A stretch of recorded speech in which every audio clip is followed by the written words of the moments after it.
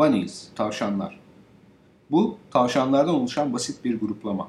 Kırmızı el yapımı tavşan oyuncak, yıllar içinde sanat yapımı amacıyla aldığım binlerce oyuncaktan kendime ayırdığım çok az oyuncaktan biri. Tasarımının basitliğine bayılıyorum. Topladığım el işi malzemelerinin çoğu fazlasıyla çirkin. Bu bir istisna. Örneğin, bu tavşanı aynı gruplamada sunulan tavşan anne ve çocuk fırın eldiveni ile karşılaştırın. Gerçi o kadar da kötü değil. El işi eşyalarla ilgili nitelik düşüncesinden söz etmenin bir zaman kaybı olduğunu düşünebilirsiniz ve belli bir ölçüde sizinle hemfikir olmak zorundayım.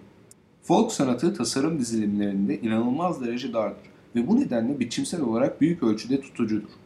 O zaman onlarla ilgili niteliğe dair tek ölçütü bu olurdu sanırım. El işi düşüncesinden bir sapma olduğu.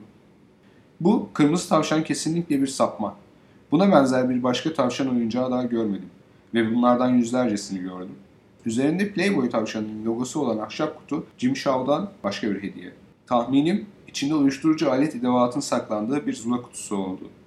Amerika'daki liselerdeki ahşap atölyesi derslerinde yapılan tipik nesnelerden biri. İçi tavşan kürküyle kaplanmış. Playboy dergisi üretim atölyemde öylesine duruyordu. Çalışanlarımdan biri bir yerlerden eski Playboy dergilerinden bir yığın alıp getirdi.